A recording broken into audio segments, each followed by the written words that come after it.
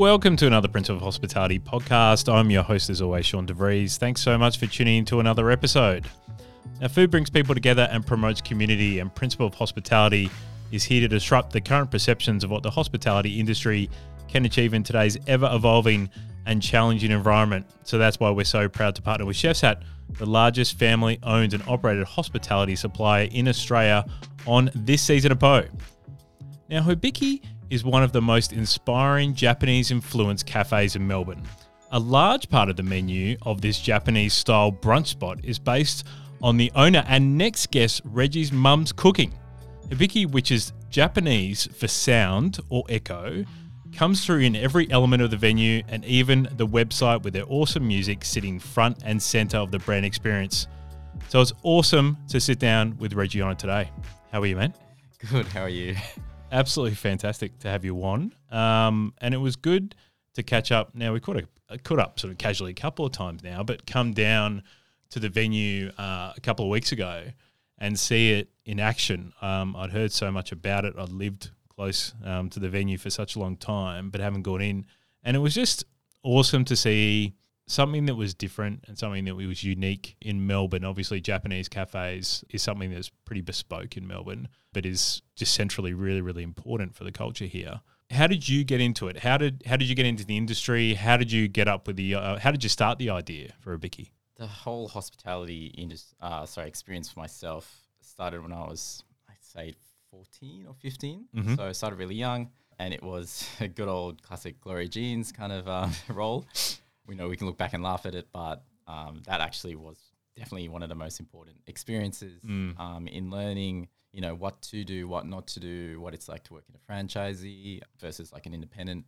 Yeah, so obviously I learned all the pillars, the essentials of service, the speed, consistency, the wastage or anything like that, all the main ideals of running a successful hospitality side. So so overall, I started off as a barista, I guess, and it was like, it was quick, just get it done. Quality wasn't essential at the time, right? It was more about speed. Yeah. So that's something that I learned really well. So that was about 3 years, I'd say, 3 to 4 years overall. So got to a supervisor position, took on some more responsibility, of course. And then that was in New South Wales at the time where I used to live. Okay. And then I came to Melbourne for William Angliss Institute. I did a bachelor's in tourism and hospitality management. Why hospitality? I guess like during that progress, it was definitely, school wasn't my forte, to be honest, education-wise. Like I wasn't the most academic.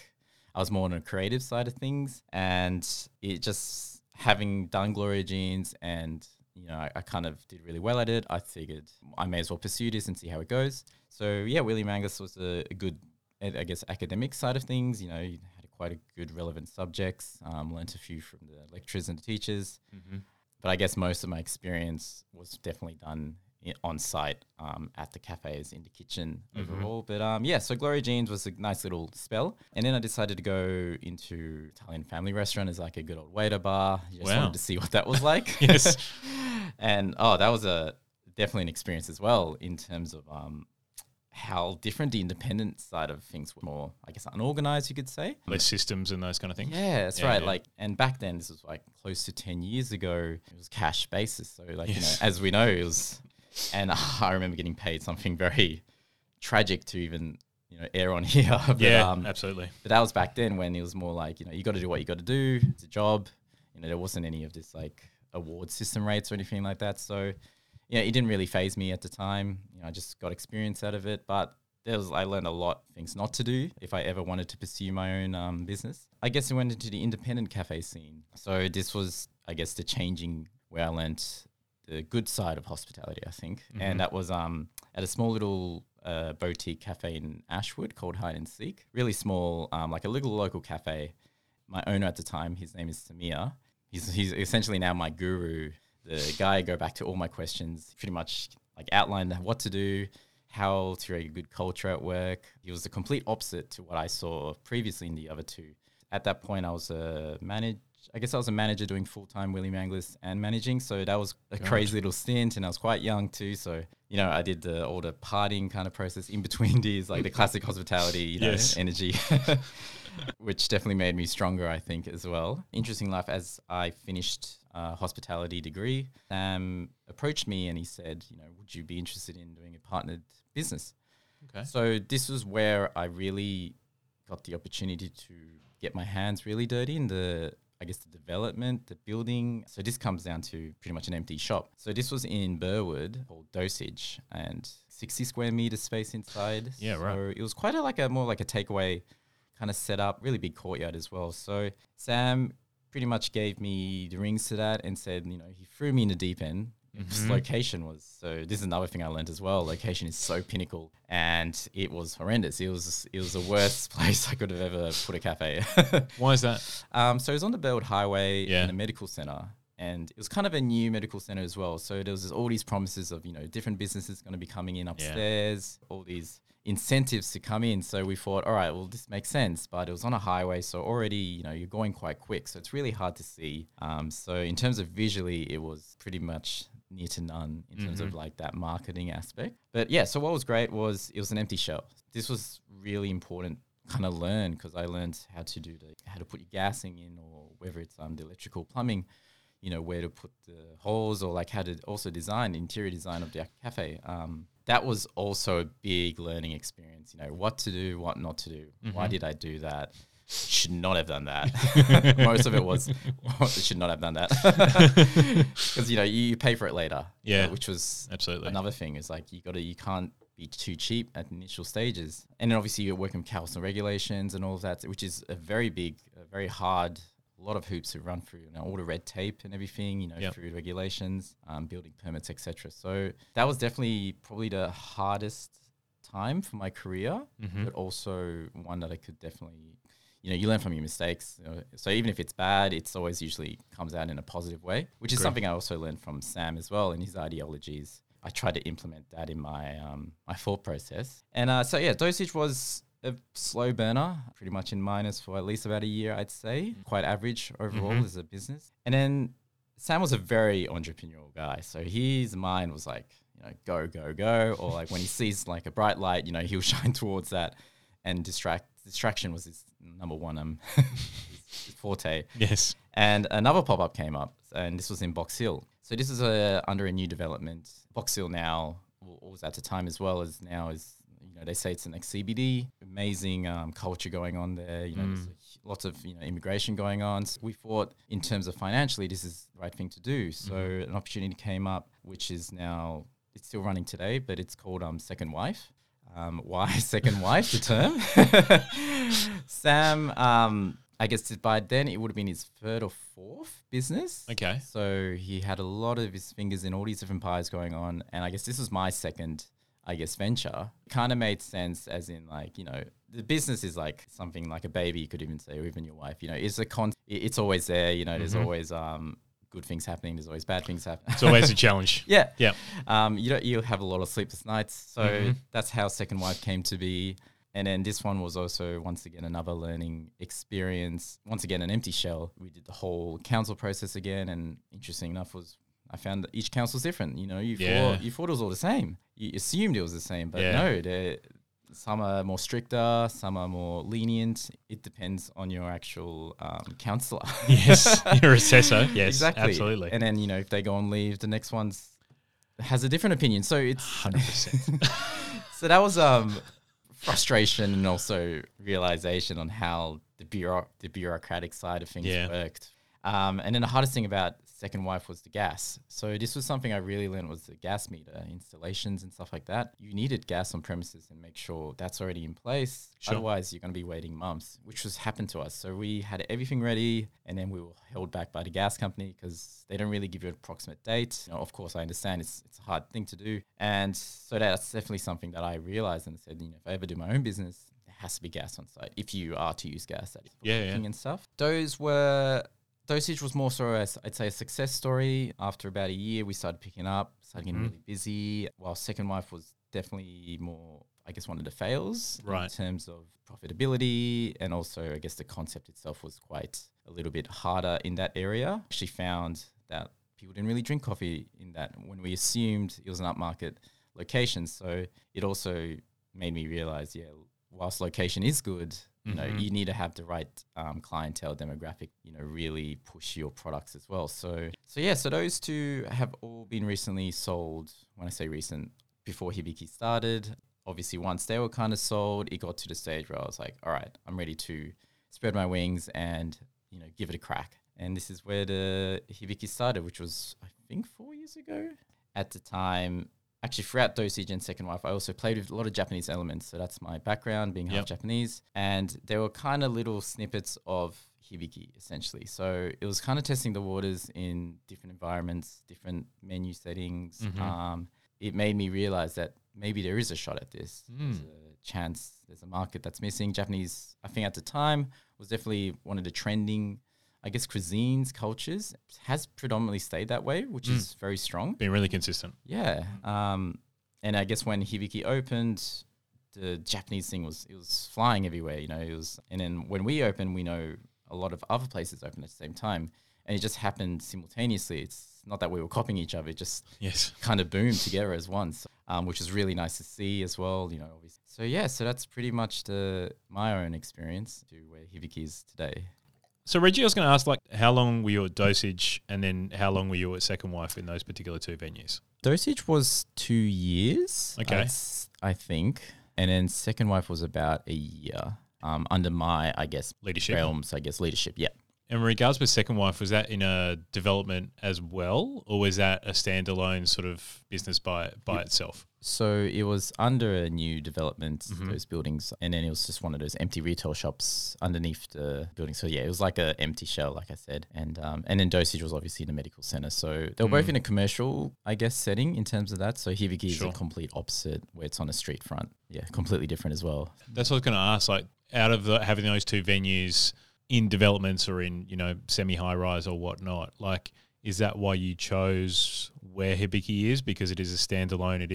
You have to create some movement and activity for people to really come and experience it. It's much more bespoke kind of experience in a way. I think so, yeah. It was interesting. So whilst Doshi's in Second Wife, it was good to use an empty shell because you can lay it out the way you want it. It also led to, it just felt a bit stale. It felt a bit cold, I guess, those kind of settings. It didn't have as much heart, I thought, as more like a community little setup, like Hide and Seek, the first one that I mentioned, which was like a shop front side and a small little strip, which was very busy. So yeah, so having seen the Hibiki location, which is in Camberwell, it's also on the outskirts of Camberwell, which is something that I actually liked. I know how competitive the market is already in the Camberwell Junction area. So I figured that little strip in Toorak Road, there was something missing, I always thought. So the side shop, it used to be an old Thai restaurant. Straight away I knew gas was on site. So I was going to say that. One of the first things I would always look for. Yeah. At the time I was looking at across all of Melbourne, actually. You know, I looked at locations in Forest Hill, I did Footscray.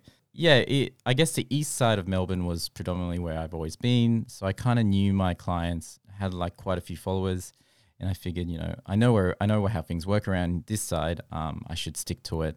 Funnily enough, it's a very old strip. So like I went from brand new setup to probably one of the oldest strips in Melbourne, which I found out recently. It's like over 100 years old. So wow.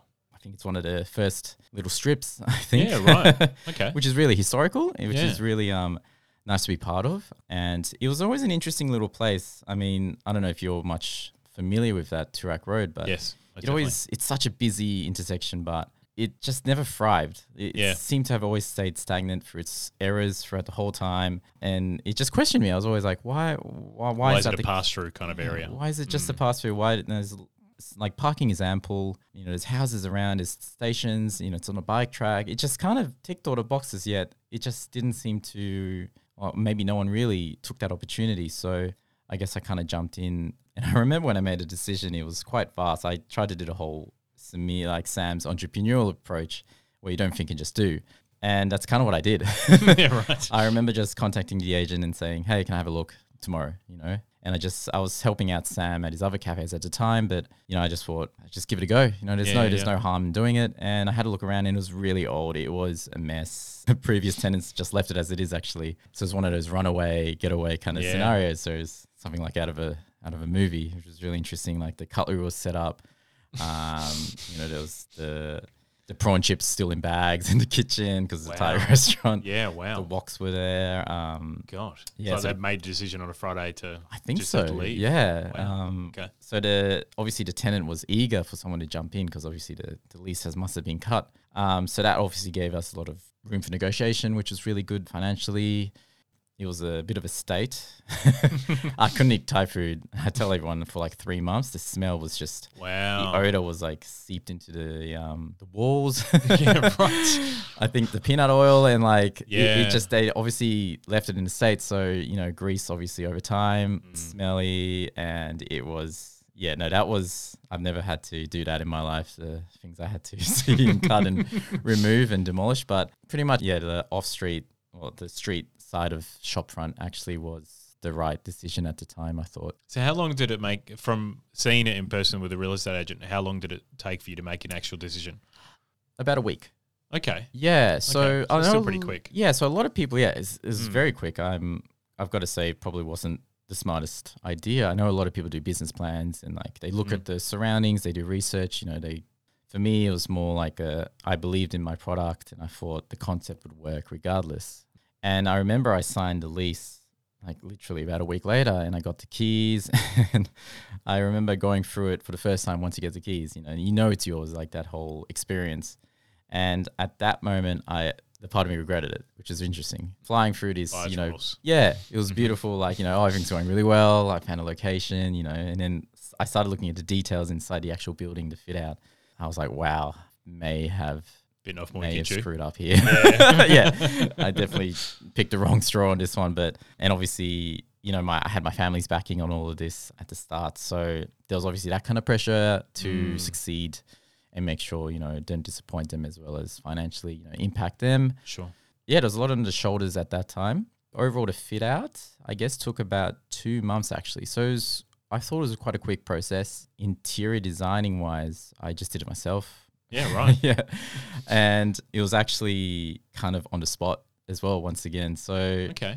I didn't go through like the whole design layout and said, let's do this finish or let's look at the measurements. It was all as I went. So luckily I had some good connections, some carpenters, and so everything was subcontracted as well. So I didn't get a builder. It made it really hard, of course. So I guess I was a project manager in that process. So, when to bring the plaster in, should a tiler come in first, is that going to fit through the door? Oh, no, it's not going to fit through the door. I'm going to send it back. So that itself was maybe another learning curve to possibly next time to consider a builder. But at the same time, it had me in the process. Like, it had my blood throughout the whole layout. Sure. I myself was physically in there, painting, putting up plastering. So that was another experience as well, getting your boots dirty and learning a trick or two as a trade.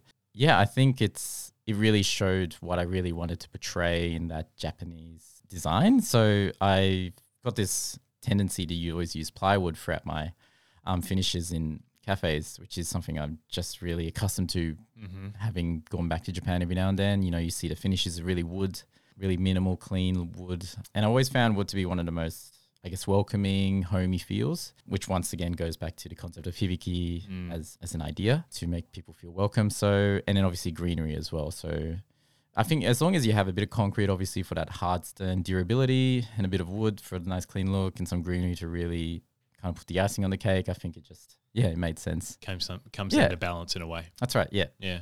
Overall. Was the idea for Hibiki, so obviously you've played around with some of these concepts, especially obviously menu and that kind of stuff at Dosage and at Second Wife. Like, did that make you feel really confident about what Hibiki was going to be in this, because you tested and learned in a probably small way about what the venue was going to be? Or I think the food wise, yes. I think that definitely made me go, okay, so it does work. That people are interested in it. There is suppliers out there as well. So that's another thing I learned, was what kind of products was available for me to use in a Japanese direct approach only. But then the concept itself was definitely a risk in terms of the concept of Hibiki. So instead of just creating a venue or just a cafe, which of course is the main goal here, I wanted to kind of raise eyebrows and questions to kind of really push people to their limits a little bit and wonder what this is. So I guess when we were building, we had like just the word Hibiki coming soon. And I think a lot of people found that interesting and was like, what is that? Rather than going, oh, it's just another cafe coming here, it's more like, what is this space? So that was kind of the idea in the initial development process. And it just came to me that I wanted to marry the creative aspects of not only food and service of a cafe, but also how to create a good environment and an atmosphere in a much more young, energetic, creative approach. So it's a little bit weird as I say this, but Hibiki overall as a terminology is the concept of echo or reverberate. For me, one of the, I guess, the things that I learned from my previous cafes, and as well as being a customer sitting in venues, I always found, obviously the service has to be good. Of course, we know that. Food, obviously one of the most essential components for a good business. Coffee, of course, product, pricing. I think it's like the 4P elements that we talk about. But I always found as the fifth element I always thought was the atmosphere. So I always thought that's something that always brought people back. I know it brought me back to a lot of locations where I found it really funky or vibing, It's a very young kind of approach, but that was essential for the whole concept. So the idea was for music to be a really big component, not just playing, your top 40s or 50s, which a lot of cafes do, which is fine as it is, but it was more like marrying like some international beats with, just marrying with some food. So it wanted to create like a bit of a louder, energetic, kind of a nighttime setting done in a daytime kind of approach, which I also thought was missing as well. Yeah. Because I thought, well, I go to all these nighttime venues, they got alcohol and everything flowing, but I was like, why can't this be done during the day? Why do we miss out? Why does the cafe is always seen as the quiet brunch? Yeah, good point. Yeah. So I thought I'd try and like really play with that. And I knew it was a risk, because obviously it's quite a niche kind of concept. But yeah, it worked out. So music was a really big essential, the spacing as well. So I wanted to make sure it wasn't too packed in there, but also, financially viable, having enough seats. The Hibiki art concept is something that kind of came a bit later, but it was always something in the back of my mind. So that was bringing in local artists each month, I guess like a free commission space for them to portray their work. A lot of it's usually Japanese themed. So it kind of made them push themselves in a different direction as well. And we've met some amazing people through that and connections and, and a lot of it sells actually, which was the biggest shock to my life because like initially it was just more like a space for them to promote their work, showcase it. And then, we know we're providing for the community and they're also providing for us. So it kind of worked out both ways. Each month we sell at least 1 or 2 copies, and then they also come back as well as guests as well. And then it just kind of expands through word of mouth. Were there venues in Japan that you had taken inspiration on for Hibiki? Like, were there ones of note that sort of made it what it is and made this different genre of what you're doing, this sort of day meets night kind of thinking? Because when you were talking about being the project manager and making these quick decisions about the space and about how it's going to move and, maybe that bench needs to go an extra 30 centimeters longer and we're going to use this type of wood and all that kind of stuff. Like that needs to come from inspiration, right? That needs to come from experience. Absolutely. So were you getting that from the Japanese tours that you've been on and obviously being, half Japanese yourself? Was that something you sort of got from there?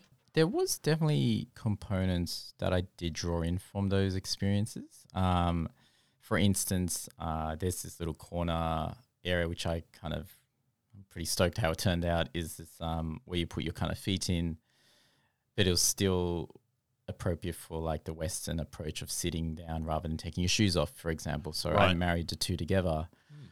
So it's a very fine line between the Japanese, ways, traditional ways, is also still allowing it to be comfortable for our locals. So that was definitely a little component, for example. But I guess overall, most of it was just, experiences here. Because I guess at the end of the day, I had to make sure the space was, viable for our guests here, because the clientele is the community. But I guess, like I mentioned, the wood finishes and stuff would definitely be something I took from experiences in Japan, where it's at mainly like hotels and things like that. Ryokans, which is like more traditional aspects of like the hotels in Japan. Yeah, I think overall it was definitely a local driven kind of design. I'd say. In regards with the sound aspect, it's quite interesting. I went out to dinner with my partner the other night and we had a really good experience at this CBD venue. And it was great. It was really, really good. Service was on point. Food was great. Sound was shit. Yeah. Right? To the point where I don't know if we go back on a busy night, because I know that in that room with concrete, small, short ceilings, the aesthetics that they've got don't hold the sound. Yep. If you're right too close to a speaker, then it just reverberates and just controls the whole experience. Absolutely. So many venues are unfortunately like that. It's the last thought, right? It's the fifth. It really thought. is, yeah. How did you know that was the case and importance? Because atmosphere is not the first thing. I feel that was front of mind for you. Like, even though you say it's a fifth thing, I feel like it was probably the first thing that you sort of thought about in this space and this atmosphere. How is sound going to be important? How are people's conversations going to change the space? How did you come to know that was going to be a thing? Good question. Like your own experience going out to a venue and being too loud, that's happened previous as well. You know, I wouldn't want to name and shame any venues at all, of course, but there are times when, you know, you're literally screaming at your partner going, you know, how's your meal? And you're like, what? And you just put your head down. You're like, yeah, cool. Yeah, absolutely. Which is you're right. It's a shame because it does ruin the experience, because, you know, you might tick all the other boxes, but it's like, oh, I don't want to go there. It's too loud that night. So it's a very fragile, it's marrying the two carefully. So like you said, concrete floors and things. So that's another importance in the design that I actually thought. So I know wood is a soft finish, which usually absorbs sound. So that was very important. And I know mine's concrete floors. We've got plaster ceilings. So that was another difference. Rather than having an exposed ceiling, you know, that should hopefully soften it as well. So I think I had a lot of confidence in my food and my drinks. I knew how to do that. I thought through my experiences at Dosage, mostly Dosage as well. I guess the one that I really wanted to play with was the sound concept and like the atmosphere, like you mentioned. I didn't want any awkwardness, pretty much. I wanted to make sure people felt comfortable the moment they walk in. You know, there's quite a few times when maybe you're the only person there where it's a shame when you're the only one when the food and everything's excellent, but there's no atmosphere. At least you can blindside that with a bit of sound, you know, whether it's different music that they're not too familiar with. So it kind of makes them maybe feel more cultured. I don't know, you could even say great point. Maybe youthful as well if you're a bit of an older generation, and trying new foods as well. So I think that maybe blindsides them to focus on, you know, the meal itself rather than going, oh, this is really awkward. I need to get out of here. Yes, you definitely don't want that. No. Because the brand is so authentic, do you find that it's become a destinational venue as opposed to just a freaking great cafe in Camberwell that relies on a lot of local trade? Like, do you find that people are coming from a long way away to try Hibiki for the first time or come as regular customers? Yeah, so that's been definitely something that's developed over these few years. So, of course, initially it was a very locally driven idea. You know, it was a small scale idea. Like, to be honest, where Hibiki is now was not the goal I had placed. I was pretty keen on just a small little setup, being a cute little Japanese cafe like we all Japanese people try and portray across the board. Yes. That was the idea. I didn't want to be a roaring, crazy venue initially, of course. You know, I've never been in that crazy setup or been a chance to be in a podcast like this talking to you. It was more like a side gig that I could just focus on primarily with, you know, food and stuff. So over time, obviously, we had our other publications jump on board. We had, at the time, Urban List was real big fans to the point where they actually jumped in without even regardless of any requirements or anything like that. They literally wanted to showcase us regardless. So that was a huge honor in that sense. And that really ignited the fire, I guess, the flare. Yeah. And obviously then Broadsheet, of course, I have some connections through them. I mentioned it to them as well. And they were like, yep, absolutely. We'd love to do a little piece on you. I guess, you know, everyone knows about the Broadsheet effect, and it was nuts. It was chaotic. It was, it wasn't great, to be honest. It was actually full on. You know, I could see the venue wasn't built for that kind of like demand that we went through. So that was really interesting to try and balance as well. So I guess throughout the weekdays, it tends to be more locally driven clientele, which is really great because that was the most important thing. I know regulars is the retention is the key to surviving anything.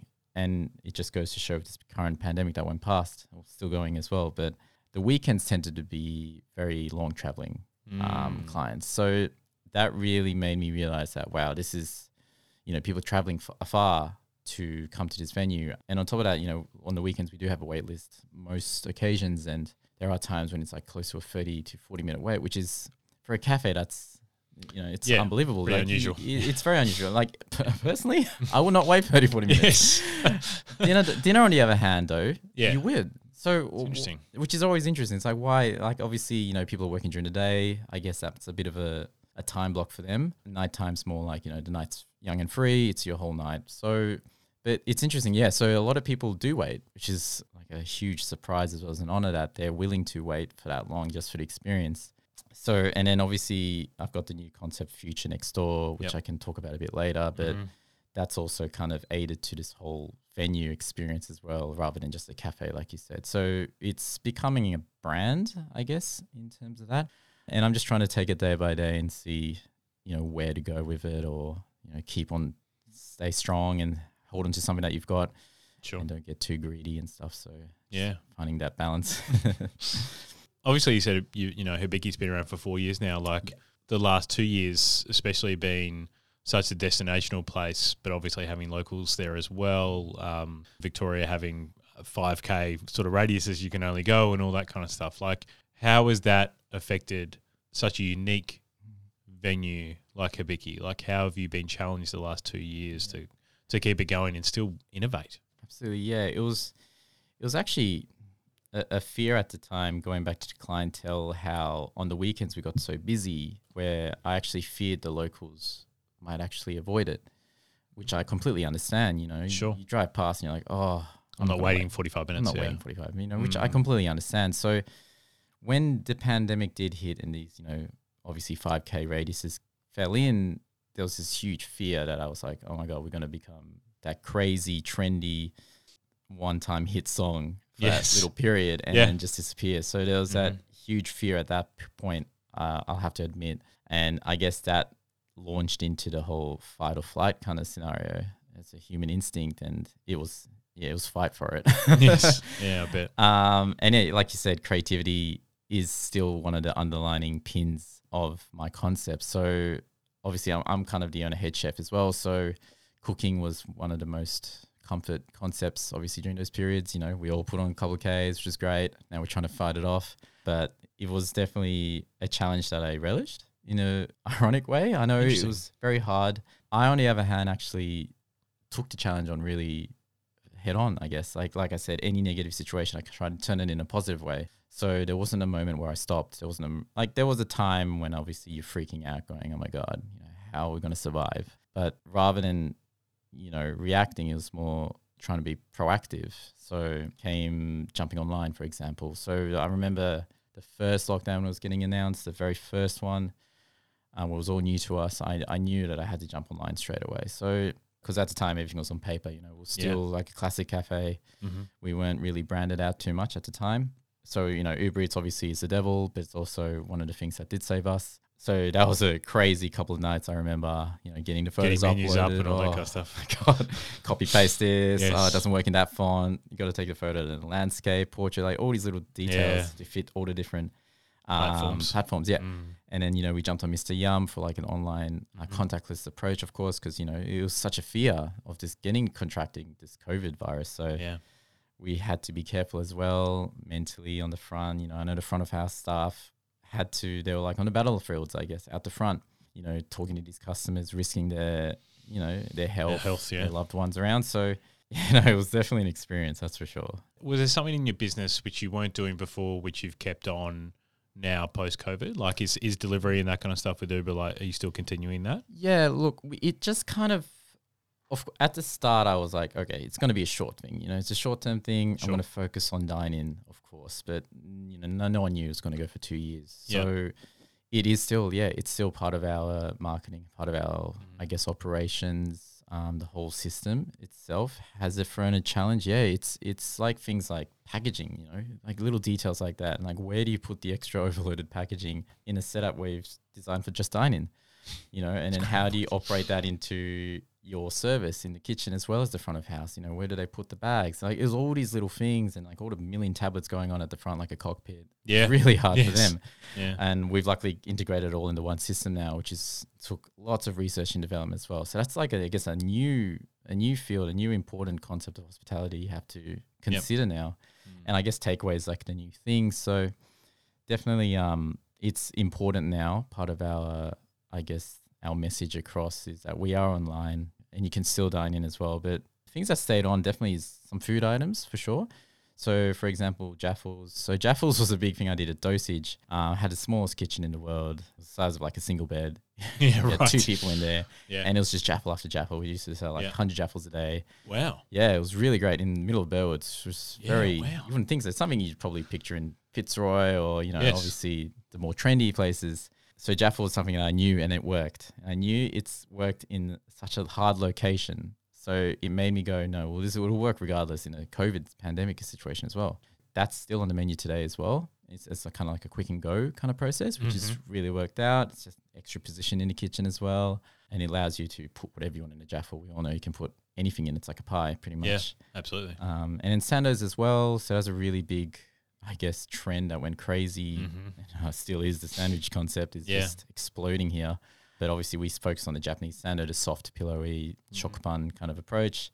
And that called it the ISO sando at the time, actually. And it went for about a year.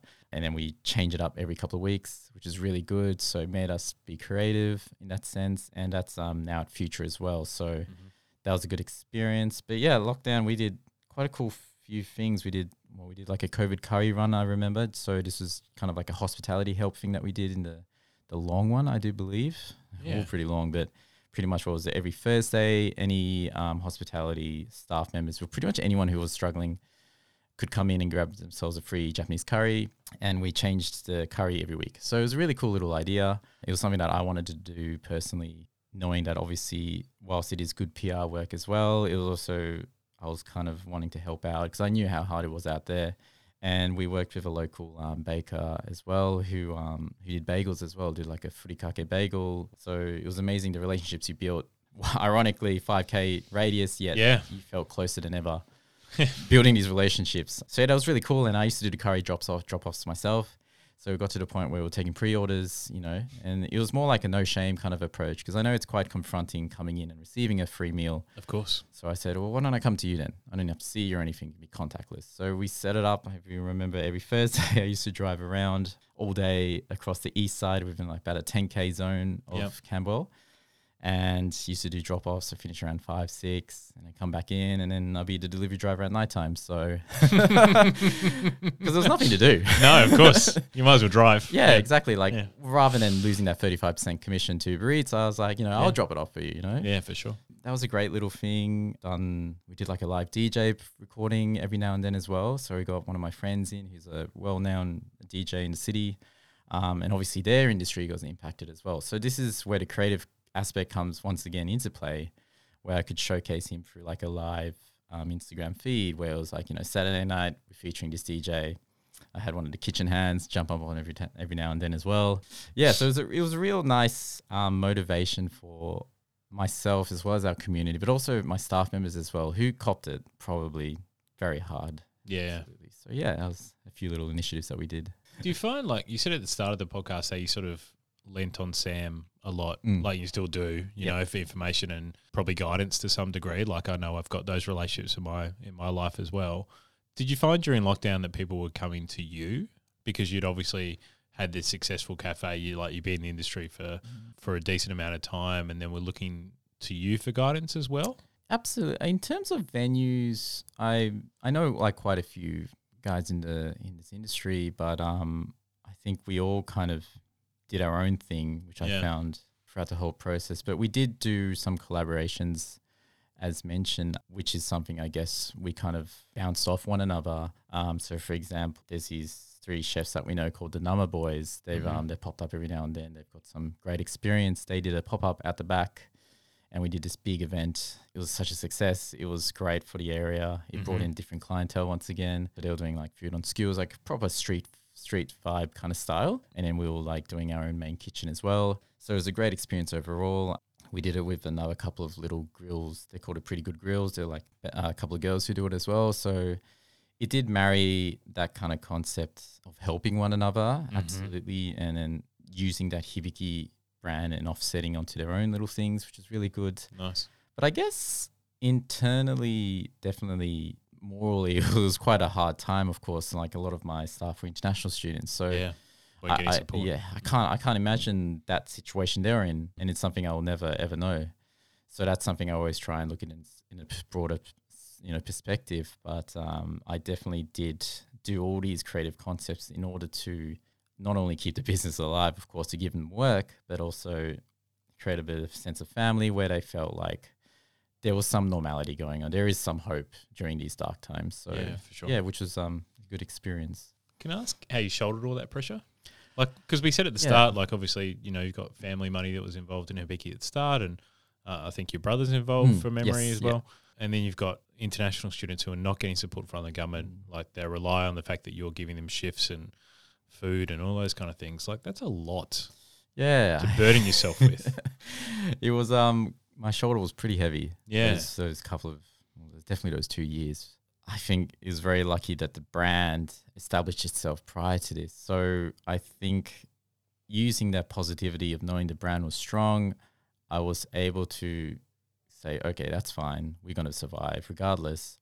Now let's go into something else. So I guess I was able to balance the two, well, obviously the 10 other issues going on. All the pressures. Yeah, it is hard, of course. Like the amount of times as an entrepreneur, it's just there's things we go through is quite something that a lot of people don't really recognize or appreciate or even address. I guess.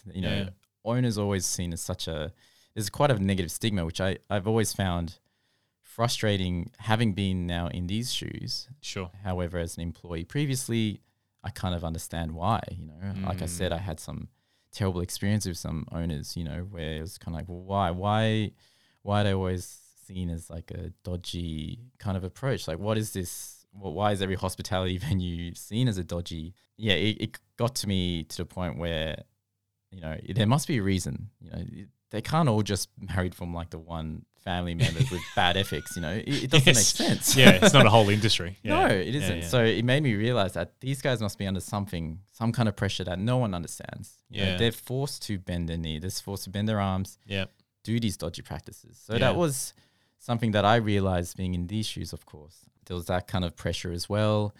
Look, there was some dark days, of course. There was some mornings were hard to get up, especially the first few weeks, of course. But I guess once you saw the numbers stay consistent, to the point of just breaking even, which was amazing. The fact that if you could do 50% trade was actually a really good thing for the first year. So and then we got to the point where it was starting to become profitable, which is amazing. Yeah, I think I was in a small bracket at the top. And thanks to the concepts, obviously, of not just myself but the team itself. Like we all really rallied on together.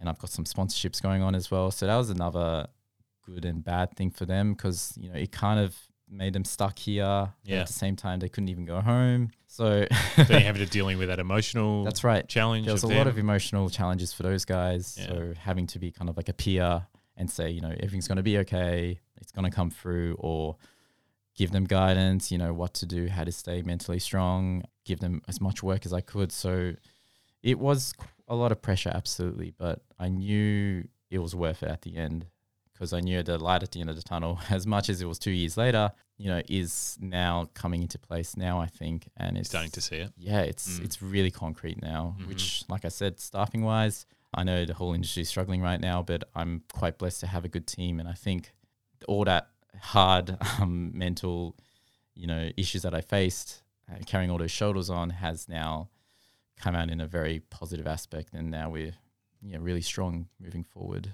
I think if I think back to all the podcasts I've done with founders over the last couple of years, and they talk about how they handled the first couple of months, have determined how well, like they've obviously all stayed trading, that kind of stuff, but determines how well they've done out of the back end of this. Like, I think the fact that you helped your staff at the start, like really cared, wanted to do collaborations across the board, and then that's the reason why you've been able to do more things, to be successful, to be profitable, be around. So I think if I look at a trend with who I'm speaking to, like it's very similar things that they all did. It's because they really gave a shit. Yeah. You know what I mean? Yeah. Like it's really, really, really, really interesting. Let's talk about future. Yep. Because obviously it's so unique, such a cool little space. Like, it was cool to see the last a couple of weeks ago when I was there with you. Explain how that came about, what it's about. Future is one of those things that stemmed off COVID, funnily enough, which I know some venues have actually done, which is really cool. I think whenever there's like a down, there's always an opportunity. So that's something I kind of took on. Big risk, absolutely, because that we pretty much leased next door during the pandemic, which was wow. I remember me and my brother talking about it. It was quite a risk. So prior to this, actually, we did want to do a venue in Tokyo. So my brother is based in Tokyo at the time, right? And he's obviously, like I said, he's partnered in this whole process. So he's behind the scenes. You know, I'm more in the front of the house, keeping the oil running behind the scenes, dealing with my mess. You know, taxation, payrolls, anything. All the boring stuff. Yeah, that's right. Which he loves. So it really works out in terms of a relationship. So Tokyo was always on the plan. We actually got to the point where he was looking at some leasing, and obviously the different how to go about it in their council regulations. Like I said, it's a whole different world over there. But then obviously COVID hit, so there was kind of like that. All right, well, we got to do something now. So we figured Future was the next step. So we could have obviously opened up the dine-in space, which kind of made sense considering there's always a line. So in broader senses, I was like, maybe we should do that. But then part of me knew with COVID here, it also made us realize that Hibiki is a brand. We should go in a branding sense rather than focusing on the one aspect of hospitality, of dine-in, takeaway. We should see what other opportunities there are in a retail sense. So I guess the Japanese goods of the future actually came from selling it in-house during COVID. So, you know, we saw that across the board, wine bottles up on the windows, which I loved. Like they're selling their stock, you know, they're getting rid of it, which of course, absolutely. We had so much wine left over. And then all of a sudden we started doing, I was like, let's do bread, you know, there's some bread. We may as well, we'll try and support the local bakery, like our Brioche by Philip, because I know they copped it really hard too. So there was all this constant supporting our suppliers, because obviously we're the front line. We have to sell the goods. Obviously Japanese suppliers as well. I know they were struggling really hard. So we did our part and started selling Kewpie mayonnaise, for example, even little things like that. And we saw it moved. It was kind of really cool to kind of visualize on the tables. And I think that's where, you know, me and my brother were talking like, let's do next door, you know, let's do a convenience store. So Future as a terminology was, once again, because we're doing a whole different aspect before, let's go in a different trading name as well, a different brand, rather than going, you know, Hibiki Pantry or Hibiki Grocers. As much as that made sense, of course, which, you know, in hindsight it does, I just knew that if we had a different alias, it would allow us a different opportunity thinking, and it also would raise eyebrows once again, like rather than sticking to the same concept and getting a bit stagnant, it was like, oh, this is a new future, new concept. So I haven't really touched on the nighttime things that we do, but that's called Hibiki Kuro. So Kuro meaning black in Japanese. So the idea was, I guess you could even portray it as like a club venue. One club might be a different name one night, and then the next day it's a different name at the same venue. Wow, that's sick. So yeah, that's how I kind of approached all these three concepts. So Kuro obviously is black, so we bring the blinds down at nighttime, we dim the lights real down, and we turn the music real up. Kind of that whole modern experience that nighttime Melburnians love. Yes. So Future was also that kind of idea. Why Future? I guess for us, it's moving into the future for grocery items, the whole takeaway concept. I feel like it's going to be quite a new idea moving forward, honestly. I guess as we become modern as well, you know, food coming to your door, you know, there's all these groceries where they send food, and then there's, you know, there's HelloFresh and all of that. You know, it's really becoming that. I feel like that's a really new upcoming market. So I figured becoming a grocer was really important in case another lockdown comes. We never know as well. So that was another thing to kind of really save our ass if something goes wrong. Yeah. So yeah, Future's obviously Japanese orientated convenience store experience, like in Japan, cover all the, I guess, all the bases. So you've got all your essential condiments of the Japanese goods, sweets, and even like shampoo and stuff. So we try and kind of concept in, which you don't usually see at a pantry grocer. Bakery, of course. So this is another thing that we stemmed off, like I previously mentioned. And I thought, well, shokupan seems to be in right now. And we really wanted to promote that. Obviously got bro nuts and stuff, trying to support them. Plants as well. Like I said, my love affair for greenery is now selling, which is very interesting. And then I guess the more cooler niche products is the local Japanese goods. So things like, there's like Cow Miso in Dalesford. So this is where we get really niched, I guess, trying to support our local scene. There's like another sauce company in Sydney. One of the chefs are doing that. There's like a notebook as well called Inkuko. They've just started as well. So trying to become like front for them as well. Local potteries as well. So we've got a local pottery doing his work. Japanese knives, of course. So we knew there was a market for that. And my brother's has a pretty of a love affair for that in terms of the Kababashi, which is a hospitality street in Tokyo. He lives around the corner at that time. So it made sense to bring some knives in. Oh, alcohol as well. So that's a new thing that we just got our packaged liquor licensing recently. So so whiskey, going back to the concept of Hibiki, I think everyone's aware, is a type of whiskey from Suntory. We decided to really push the whiskey market, to be a venue where you can just go for whiskey, sake as well. So we're working with a local sake, I guess like sommelier, you could even say, called Sake Connect. She's really great. Got your classic strong zeros, your Asahis and things like that as well. Oh, and then obviously the food, which is the main component, I guess. So the takeaway bentos has been quite a big success. So it's been really nice, but it's all in a cold setting. So it's a little bit tricky to marry that with the local scene because, for me, as well as growing up in Australia, I always found food should be hot. Japan, on the other hand, they're happy to eat cold chicken or cold rice. So that's been interesting to try and merge the two. But like I said, people here love the Japanese community. They're willing to try new things. So, and then obviously the sandos as well. So we've got about 6 varieties going. We've got the little sushi burrito things, which have been featured quite a bit every now and then through some publications. So yeah, it's been fun. I feel like you've kind of come full circle when you sort of said, Uber Eats has been like the brand you didn't want to care about, and now you're doing grocery, now you're doing food, now you're thinking about takeaway, where before, like, the only thing you would have done takeaway is probably coffee, right? Yes, yeah. And really focus on that. Like, so I feel like you've had this full circle moment where you've realized how important and how popular Hibiki as a brand is. Yeah.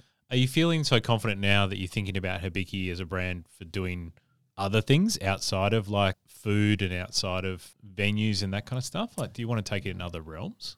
I think we are up to that stage, yes. Yeah. So I guess I'm having this constant battle myself is between staying humble in this small scale approach rather than going big to the point where, you stretch yourself, of course. Sure. So there's a part of me holding back, obviously, because I like what's going on right now. Yep. I believe in staying connected to my staff members personally as well, rather than, being that owner who nobody knows or, comes in, walks out. I think that's a terrible culture that's further promotes that bad employer aspect. So, but yeah, no, there's definitely talks right now about doing our own branding in terms of sauces or condiments like that. So we already know quite a few local places have done that, which has been a huge success. Just take, for example, like Chotomoto's, like, which you bought one the other day. Oh my God, that chili oil. Funny enough, the manager at Future, Moto-san, he's a Japanese guy. He tells me how much it sells, and he's just like, it's ridiculous. Like, it's just oil, but it's good oil. And I love the fact that they've branded to the point where Chotomoto is now an oil brand rather than a location. So it's amazing how they've done that, and I take huge influence from that and do want to kind of use that in our own model. So whether it's a Hibiki chili oil, I'm actually coming up with a concoction as well. It's like a bit of a Japanese like nori duka, like a seaweed duka that I've also kind of made as well, which is also on the menu right now. So yeah, you're right. There is something I do want to push into the point, and there's also talks of possibly like becoming like a distribution center for bentos and stuff. So that'll obviously be in a bigger location in a commercial kitchen setting. That could be something that we are possibly considering down the line. But yeah, I do primarily want to make sure the cafe is still the main front for all things creative and obviously the success. So I am trying to find a balance between those two. And like I said, it's finding good stuff now to carry on that name and to overlook projects like that. It's quite hard to convince and also, keep on, because, obviously they might want to do their own things, and right now they're already doing something, so it's to the point where would you rather stretch yourself thin and lose the connection, and then like have a more of a kind of like a top down approach? Do we want that, or do we want to give and take? Yeah, do we want to maintain that organic, well cultured workspace? So I'm just trying to find a good balance at the moment.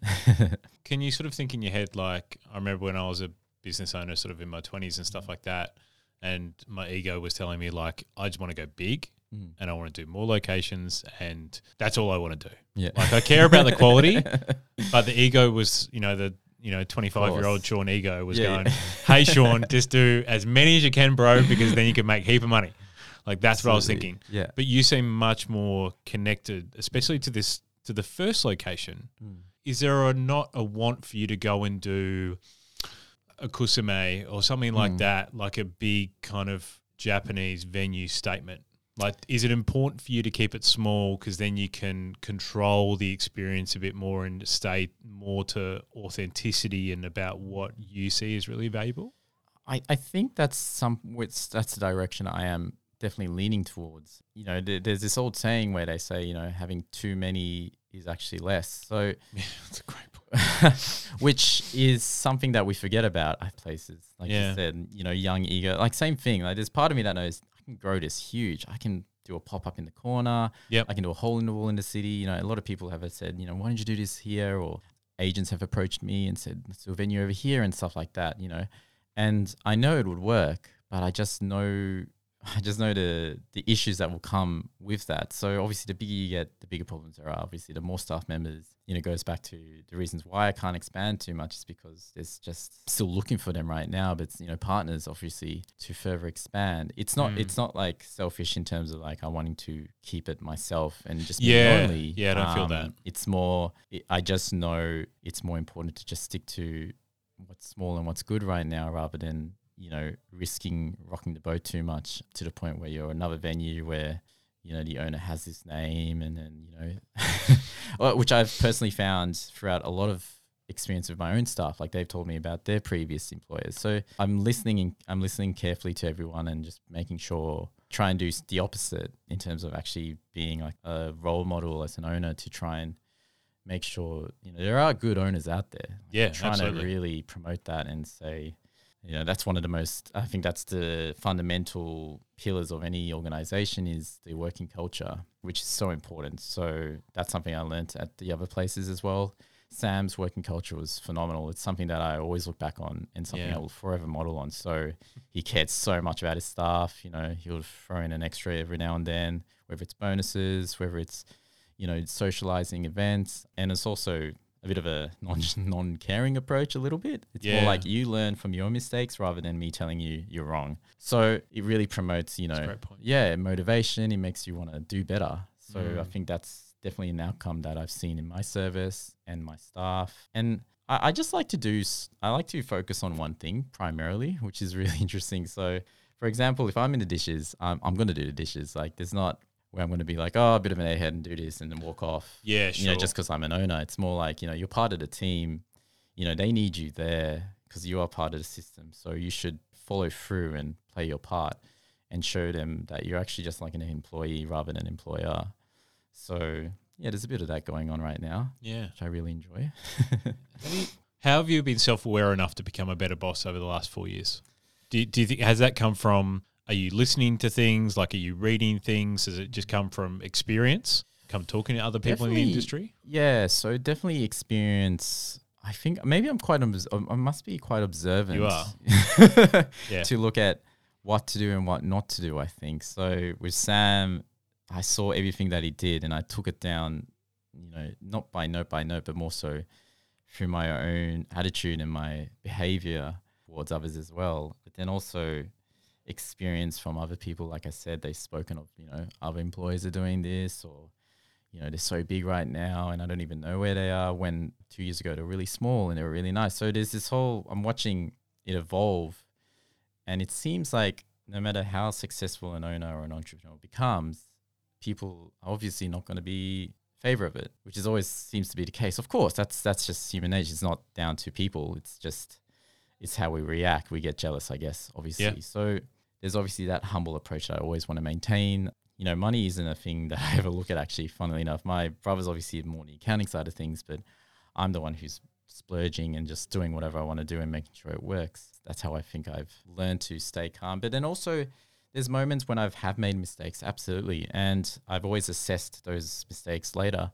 You know, why did I react like that? So especially in the kitchen, you know, it's such a heated location. And Absolutely.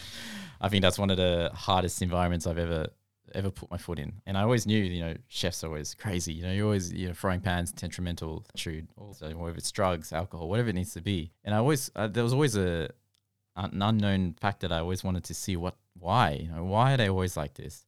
And then that's why I started getting myself into the cooking side of things. And I applied myself in a head roll position, and I put myself on the grills, on the mains, you know, under that pressure. Understand it. And try and understand where these guys are coming from. And it was interesting. Like, it really opened my eyes, and I realized, like, God, that sucks. This is fucked. Yes. Like, the pressure they're under, like the moment that you start at, you know, 7:30, you're against the clock. The amount of prep that you have to do, the times, the poached eggs going for 2 minutes, 30 seconds, it's going off. You've got the toast burning. You know, you've got running out of plates. Oh, the plumbing's not working now. Dishwasher's broken. You know, there's all these factors going on at once. I need to place an order. Yeah, that's pretty much. Oh my God, it's 5 o'clock. I need to place that order now. Yeah. Oh, I'm going to miss out. Now I have to go shopping because I Yes, didn't make the cutoff. Yeah, I've been there so many times. So that's I've loved that as well. That's kind of a challenge I've definitely thrived off kitchen, and it's allowed me to be creative as well. So I guess cooking is a love affair of mine that I've really owned in terms of, like, as an owner chef. I kind of do want to go into that scene a little bit as well myself personally, kind of play around with and see different chefs as well. So that's another thing, is I want to see how different kitchens work as well. Did you change anything operationally in the kitchen when you had experienced all that? Or was it a case that maybe the space wasn't enough that you could change anything operationally, but at least you could understand what the team was going through? It was definitely understanding the team what's going through. So it was great to really see the system in place as well. You know, like, I guess like a production line. Sure. So, you know, it comes down to every mise en place movement. Yeah. Everything is so important in the kitchen, you know, placement. Every step. Absolutely. Yep. So that one extra movement will hinder the next process. So, and you know, we've got lines out the door. So there's constant, like, and then keeping up with prep, you know, keeping the quality as well. So it was very interesting to finally put myself in that position. But I realized, I guess, no matter who you are, there are times when you're going to probably crack. And I kind of wanted to throw myself actually in there to see how much could I really push myself. Because I know, being an entrepreneur, as I get bigger, I need to understand where my staff are. I need to understand the pressure points, and I need to understand where my limits are as well. So that was really a good test for me. There's a few times I've definitely exploded on occasion, you know, and I look back and, you know, I'm like, oh my God, I'm such an idiot. You know, go back and apologize straight away. It's a very violent environment, of course, as we know, but it really shouldn't be though. So that's the thing where I'm starting to realize that you can make a good kitchen, you can make a good environment as long as the leader, which is obviously quite, you know, number 101, management. So I've tried to maintain my composure, obviously, moving forward. If there's any problems, it's being proactive rather than reactive. So, you know, if this order didn't get through and, you know, it's always like, oh man, can you put this through ASAP? Most chefs would lose it, which for me never made sense, because I was like, right, well, why are you losing it? It's just another order. Yes. You know, just add it in the middle if you can. Because obviously, if your production line is good enough, you can maintain and should be able to handle it. So it's obviously how you react. And then that, obviously, as a leader, will kind of stem into your team. And it's keeping a good environment. So little things like music. This is another thing I've applied in the kitchen. Interesting. So rather than having a dark, quiet kitchen, it creates a very dark environment. Rather, I've like installed extra lights, for example, made it a bit more clean and professional. The music on, I try and really keep the vibe in there just as strong as at the front, because it's not fair. Like, why back of house is one of the hardest working locations in anything, is never getting to see the success outside when the front of house is out there seeing, you know, getting able to socialize, you know, a bit more relaxed, to a degree. Kitchen doesn't get to see any of the final product. So that's always interesting to the point where I'm like starting to wanting to be more in the kitchen and actually maybe become an advocate inside of the back of house world. Yeah, I love it. Yeah, that's another little thing. I'm very big on like the employee experience. Like I think that's more important than the customer experience, because if you have happy employees, you're going to have happy customers, right? Correct. But I haven't heard someone articulate it like that in regards to back of house staff. I haven't thought about that, because often with the employee experience in an actual shift, we think about it for front of house, because front of house are having a very trying time, of course, but also they're having a fun time because it's got the music, it's got the theatre, it's got, you see the reaction of a customer, you get positive reaction. Hopefully sometime you get a lot more positive than negative. But if you're in back of house, it's sort of this pit sometimes, right? And you're right, this sort of dark pit. Yeah. And we don't think about lighting. We don't think about music. No one's ever told me that before. So there you go. That's really interesting. It makes a lot of sense. Cool. Yeah. And I think why maybe open kitchens were such a big thing, like in the early 2000s and stuff, because it brought everything together. That's a great thing, yeah. Yeah. If you've got back of house and front of house like you do, like that's so important. It's always like at other venues I've been to, and like I said, like what I've heard from others, chefs are always angry, or and then that creates quite a violent negative attitude towards the front of house, where there's constant front of house, back of house wars, which is always the case, no matter where you go. And I think marrying those two together and making sure there's no confrontation or any issues there is the successful culture, to the point where everyone's names. A lot of chefs will just don't even care, they don't even know who you are and stuff, but like we get to the point where we try and introduce ourselves, we laugh a lot, we try and have some fun. So I think culture has been one of the biggest importance of building Hibiki as well as a brand. So keeping good staff, and I want to come to a good environment as well. So like if I'm walking in and it's quite negative, I will either react and flip the switch and say, no guys, this is not how we do it. Yeah, look, a mistake has been made. It's okay. It happens. Like maybe the toast was a little bit more burnt, or maybe the presentation was a little bit dirty. You can mention it, but rather than saying do it again, it's more like, all right, for next time you should know how to do it.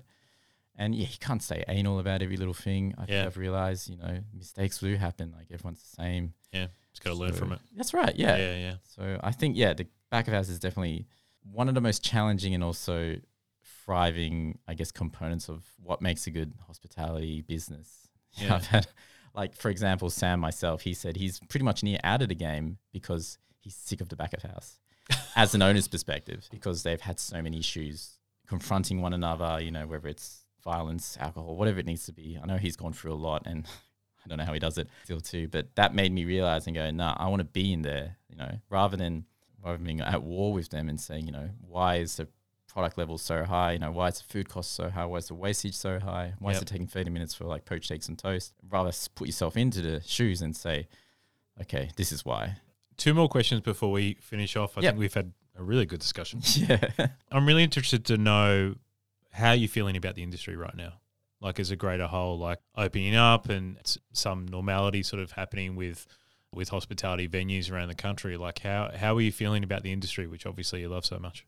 Yeah, it's great that for the first time, I'd say actually, funnily enough, I think it was last week or this week, for the first time I spoke to my staff and I said, I actually feel a bit normal.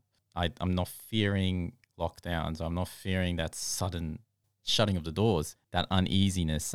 So that's a really great feeling. And I think that's definitely seems to be coming out in a lot of people's attitudes and positivity. I think we're becoming more social again. Like, we're learning how to actually talk rather than sitting at home and smashing down a burger, so still love. Yes, true. Yes. But yeah, you're right. It's obviously such a temperamental environment still, regardless.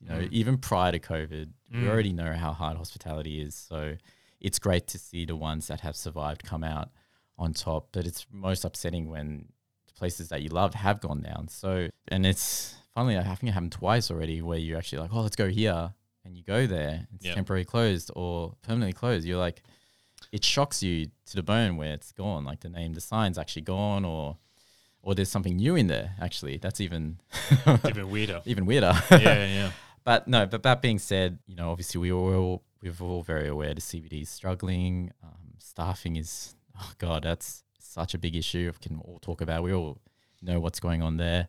How do we overcome that? A few things I've thought about, but I think the good ones obviously will survive, of Yep. course. I think that's something that I even saw down the streets. So, for example, walking down Glenferrie I think about a week or two, you know, places are closing quite early now, like 8 o'clock, 8:30, which It's really interesting.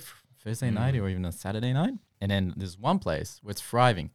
So it goes to show there is like opportunity, as long as you've done the products right and everything like that.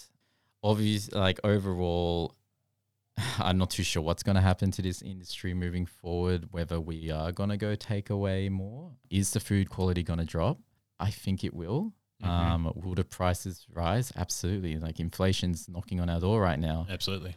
As we spoke last week, I know my seafood went up, which was one of the things I never thought it would, like local seafood. And it has, which was a huge increment to our pricing costs. So now the business model is starting to, it's never been quite right for the cafe world. Absolutely. And I think it's just getting worse to the point where, you know, we as customers have to fork out more. We have, you know, wage costs are going up, of course, you know, the demand factor, of course, demand supply.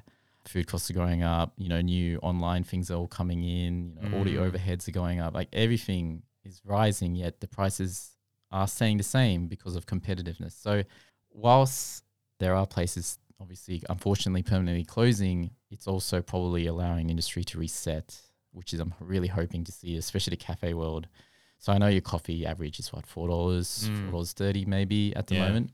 I think if you really did the proper food costing and the proper business model, it should be close to $5, even $5.50. The prices keep rising and owners are sitting here like relishing that on the shoulders going, well, how do you react to this? Like, you know, you cop more and more and more, and this is where you start becoming more stingy in approach. And then I think that's where I learned, that's why owners are like this. You know, the costs are rising, the competition is so intense that we shot ourselves in the foot, absolutely, by charging $4. We should have gone $5, for example. Agree. And it's not being greedy or anything here. It's literally going, if I want to pay my staff properly on award wages, weekend wages, surcharges, like it's only $50, $40 for a staff member possibly. Yes. How can you make money off a $4 coffee to the point where you may as well just close? So I think the whole business model itself has to be assessed moving forward, especially with these inflation prices coming in. And that's definitely something I'm a bit worried, I guess, moving forward for the industry. Yeah. I'm not surprised, but I'm kind of surprised because you guys are so good at what you do. That's right, yeah. And you are destinational and you are really specific about what the brand is. So therefore people should pay for that experience. Like you're not a vanilla brand, Reiji. You know what I mean? Like and coffee prices, like your normal roasting price has gone up. Like milk would have gone up in that time. Absolutely, yes, it has. You know, because the same wage pressure that it's now hitting venues as everyone knows they have to pay staff correctly is hitting every other supplier that you're getting product off. That's right, yes. So that's why it's all increasing at the same time. It really like it's part of the reason anyway. Like I suppose there's got to be a tipping point on what a customer is going to pay for like a quality product like yours, right? Are you getting a feeling around what customers are willing to pay, like the upper echelon of what they're willing to pay for like a main dish for brunch? Because obviously a lot of people will spend less on breakfast, brunch and lunch than they will on dinner. It's a lot harder. Yep. So are you getting a feeling of what people are sort of paying? That's actually interesting. I did actually talk about that with, I don't know who it was, but I was like, why is the quality of, I feel like the brunch scene is actually getting really strong. At one point it was a bit ridiculous when it was Cafe Every Corner where everything was a bit eccentric with colours and all of that, which was a bit, I'm glad to kind of see that trend disappear. Agree. With that whole Instagram. Yes. That was a mess. But I got to say, like the food quality of daytime is rising to the point of nighttime, you know, yet you're charging a pasta, say $36, $35 when I'm doing my udon style, which is the exact same concept at a $22 price, you know. It's a huge difference. And whilst I do argue that the quality is the same and they should primarily be the same price theoretically, you know, you're right. The customers weren't willing to spend more. And I admit as a customer, I'm probably the same as well, you know. So that's also very interesting, I guess, like a very careful thing to tread on moving forwards, because obviously you can't rise your prices too high, you know. Like smashed avos where it has a poached egg and all that avocado approach is like averaging 18 to 22. I'd say there's still some cafes doing for $15, like the small scale ones. So that's also a huge difference, which is really hard to play with. Sandwiches are now what, $15 to $18 just for a sandwich. Just for a sandwich, yeah. But that's because it's a new concept. They can charge that. Cafe is such a importance in our culture, and I think we've all really just hovered around these same prices for so long. It's just ingrained in all the customers' perspective that it should be that price, which of course I understand. So I guess whether it's as a collective, we address it and say, guys, if you want your kids, or if you want your friends or partners to be getting paid correctly according to what's required in terms of the inflation rate going up, we need to also change our model at the front. But yeah, you're right. Being Hibiki as well, like we are a busy venue, and like, we have room to move in terms of like possibly increasing our prices because it's a venue of a name. But then there's still obviously that humbleness of my sense where I'm just like, I'm not here to make money. Yes. I'm not here to increase it ridiculously to the point where it's like, oh my God, let's take the opportunity. It's nothing like that. It's more, stick to what we really like. And I know my portioning sizes are really big in terms of food. I was going to ask you about that. Yeah. And I don't believe in having smaller meals and increasing the prices. It's more, making sure you marry the two very well in value and quality and consistency as well. So yeah, I was going to ask you about that because obviously if you look at sort of three things that the industry can do is either change suppliers, change portion size, and then obviously increase prices on the back end of that. Of course. Like it's quite interesting to see if you look at retail products, like crisps is a classic example, right? That hasn't really moved in price very much. Like it sort of fluctuates, but it sits around the same price. Yeah. But what they've done and confectionery has done is actually change their portion size. There you go. So I just wonder if we say the ceiling for a normal breakfast item is $24, like that's as much as a person will pay. Because 25 is like, it's a quarter of 100. Yeah. Is it changing portion sizes? Yeah. And actually bringing it down. But it's hard to do that if you've got a menu if you've got 8 to 10 items, which are staple items, which people love and they come every Saturday for. Absolutely. And then all of a sudden I'm getting slightly less. Yeah. It's huge. It's really tough. It is tough. Like even like the salmon has gone up locally across the board. I don't know for a fact. Yeah. And now it's like, do we cut that small percentage off?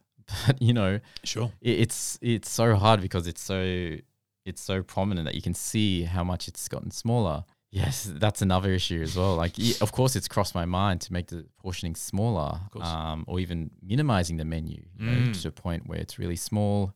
But then I guess that defeats the whole original ideology of what Hibiki is, to bring in all these different types of cuisines, marrying the two very carefully. Sure. Using Japanese products. So Japanese products as well has gone up. And I think a lot of people don't maybe realize when they come to Hibiki, using Japanese imported ingredients and sauces. So you got freight costs and all those things. And they're stuck in, customs and they're like, it's such a mess right now trying to get products in. So there's also that component where as much as I do need to increase the prices, possibly because of those increments in the, down the line, you also can't be ridiculous, Yes. Otherwise you're going to lose your customers. We have a big name of being such a well-proportioned sizes, getting good value out of it as well. And I believe in that because that's still the model that I believe in. I don't want to start cutting costs where I need to, but it's starting to really, push us a little bit, I got to say, to the point of, we have to do something, I think, as an industry. I think it's about education across the board, like we need to just talk about it more as a thing. Like customers need to spend more money. Of course. And I think Melbourne is pretty good at that, to be honest. Agree. Like we're getting there. I mean, the whole, for example, weekend surcharge, like that's, remember when that first came out, is a bit of like, what? What is 15% more? 15% for the same product on a Monday. Yes. And I'm getting the same service on a Sunday. Yes. Why should I pay 15%? And I'm not going to lie, there's every now and then I'll be like, 15? Like, but like even I as an owner, like I know how important that 15% is in order to cover, wage costs on that day, for example. Exactly. So, but it's getting to a point, like I said, Melbourneians are coming around to it. So it's really good to see where people don't even look at the prices sometimes, which is, I guess we're very lucky to be in such a, first world country, developed, financially stable. Can make those decisions. City. That's right. So very thankful that can also work 2 and 2 with that. But yeah, absolutely. That was that's just one of the signs that I think there is a chance of moving forward in an education sense and really showing what's happening behind the scenes. Yeah. Yeah, agree. Absolutely. My last question too, because I've held you for a long time. We've done a long podcast. It's been good. I have no idea what time it is. What are you looking forward to this year? This year? Definitely the branding sense, as I explained, like going into Chilios or whatever it needs to be. We're actually, for example, we've launched sashimi at Future. Oh, wow. Which is really cool. So something we've been talking about. So that's another thing we've just done. Music is another cool thing that I kind of want to play on a little bit more. So I don't know. We've recently started this mixtape where each month all the songs that I've kind of liked on Spotify throughout my driving is kind of put into a playlist mixtape that's launched every month. Awesome. To kind of like, we'll play it in the cafe as well, in the kitchen next door, and also promote it online. People can play it. That's on your website, right? Yeah, it is. Yeah, cool. So our Spotify has all these genres as well. So I listen to really weird, wacky, funky stuff. Stuff that you would never assume, like some Turkish music too. Oh, really? Yeah, like 90s house, like good old 90s house. Yeah, of course. Anything like that. Like really into just like really good music. Yes. So that's another aspect I love to hear, or where it's DJs as well, kind of go into that for 2022. We're trying to do some more collabs again. So that's something we're trying to push for as well. So we're trying to bring the Number Boys back in, whether there'll be a proper cross collab that we could go to a venue. Yeah. I'd actually really love to play with the Japanese venues here and kind of do, who knows, maybe like a Ima Hibiki cross or something. Pop over there. You know, their chef pops over. I don't know, something like that. Would be really cool. I think so. Well, food as well is another aspect that I obviously am, as a head chef, love. So right now I've started this new concept called Hibiki Global, which actually all happened in the last week because I kind of got bored. I was like, we need to do something new. Kind of got bored. I remember the chef looking at me going, you're crazy. Like, you're going to make me do this, you know? I was like, yeah. It's like, come on, let's keep going. So it's pretty much I'd say a month maybe, we go to different countries and actually cook the staples of that food in a Japanese sense. Okay. So it's pretty much like our menu currently, where I've touched in all different continents. I've done Middle East, Mexican and stuff, really unusual combinations. But so, for example, this month we're doing Italian. So we're doing like a calprese, kind of like a Japanese version of it on toast, like a breakfast option. God. So we've done like a kombu cured, like a snapper as well, which I'm currently doing right now. Okay. We've done like another udon kind of pasta with a pork fennel, induja, and like stracciatella, kind of like real Italian approach. Wow. We're doing focaccia. I got bored, so I started making bread. I love it. Which has been pretty fun. So we've done like umeboshi, which is like the pickled plum, like a savory plum, and shiso, the herb. So we kind of married that into the focaccia bread and done like a balsamic of like a plum balsamic. We've got a hojicha tiramisu right now in the cool room ready to go. So that's just one of the cool aspects. I'm kind of create creativity once again and also motivate my staff. So motivation's a big thing. So, you know, next month might be Indian, for example. We might play with Japanese curry with an Indian twist. Papadums, I don't know. Wow, that's awesome. I think it's really cool. Yeah. Yeah. Do you find that hard as a balance with customers who might see a post on Instagram from you guys talking about Italian food, and then they unfortunately don't come at the time, and it's still a thing? Like, do you get? Of course. Yeah. Okay. Yeah. No, it's it's been hard because a lot of Japanese people have actually. I actually don't find a lot of Japanese people coming through. Interesting. Which is interesting. Okay. Considering the concept is Japanese. However, I guess I'm a bit eccentric and broad and a bit beyond their comfort zone. Yeah, I understand. Where they do actually maybe find it a bit not insulting, but it's a bit too much for them. Yeah, it's a bit too far. Yeah, I think I took it too far. Yes. However, the locals love it. You know, they yeah. love experimenting, and which is why this Hibiki Global concept I think really works, because it allows us to.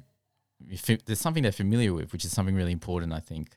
Once again, so you know, for example, caprese salad. Everyone knows it's the perfect combination of basil, cheese, tomato, and they know what it is. And then they would love to see it in a Japanese sense. So I think it's a smart approach in terms of creativity. So then we can focus on the one aspect, drinks as well. So front of house is also coming up with drinks, cocktails, hopefully for night times, and then we've got the playlists on the side which are dedicated for that genre. So we've got like a QR code on the thing, dedicated to Wow. Italian hip hop rap music going on right now. So yeah, there's a lot. That's a lot of moving parts. Yes. So Wow. but this is all done because I've got a good team and You got flexibility. I've got flexibility. Like I've got good chefs in line who are happy to listen, who are happy to also work with me and come up with ideas as well. Like I'm so grateful for them marrying the two together because they've got such good experience in the kitchen whilst I don't really. I'm still kind of new to the commercial side of things. Yeah, and then like sashimi, for example, I've got a sashimi chef on board who's been there the whole time, and she said, she put a hand up and said, why don't we consider this? So when it gets to when I start seeing that, I'm just like, wow, this is... you're on the right track. Yeah, like I'm promoting innovative, and they're keen to get involved, which is something that's a silver lining, I think, in a lot of businesses. Yeah, I totally agree. Well, this has been a really fun conversation, Reggie. Yes. Sorry, I talked a bit. No, I love it. What's the best way that people can find out about what you're doing with Hibiki? Because the thing I love about your website, by the way, is the fact that it's got movement in it, and the fact that it's illustrated. I love that, and the fact that there's music as part of it. Yes. People can like if you're a hospitality owner right now, like jump on their website. Like it's just a masterclass in how to actually do a proper hospitality website. Yeah, correctly. It has to be simple, I guess. Yes. And not too minimal. Yeah. Sometimes when it's a bit minimal, it's a bit like, it's cold. You just want to look at the menu, but this actually makes you want to stay on there. So agree. So what's the best way that people can find out about what's like the Instagram handle they can go to? Definitely our Instagram is hibiki.melbourne. Instagram, funnily enough, I've done different accounts for different locations. Yeah, so right. That's trying to hit different markets once again. So anything Hibiki related obviously is on that one. It's kind of like the headquarters, you could even call it, where it marries everything together. Future is called hibiki.future, and then hibiki kuro, so hibiki.kuro. So they all feature their own products. So instead of, making you really busy on one, I've allowed it to be busy on their own terms as well. Yeah, obviously there's Spotify, which has been a big one. So that's just hibiki.melbourne as well, just for familiarity. Got all the playlists on there to bang out at home, work, or even your own cafe. I've heard a few cafes actually doing our own playlists, which is great. Yeah, that's so cool. Exciting. Should be charging for that. As always, that is linked up in the show notes of this podcast, so you can find everything Hibiki related. Reggie, thanks so much for being on the podcast. No, thank you so much. It's an honor. Thanks again for tuning into another episode of Principle of Hospitality. I hope you really enjoyed that one. As you can probably hear, I loved that conversation, so I hope you really got a lot out of it.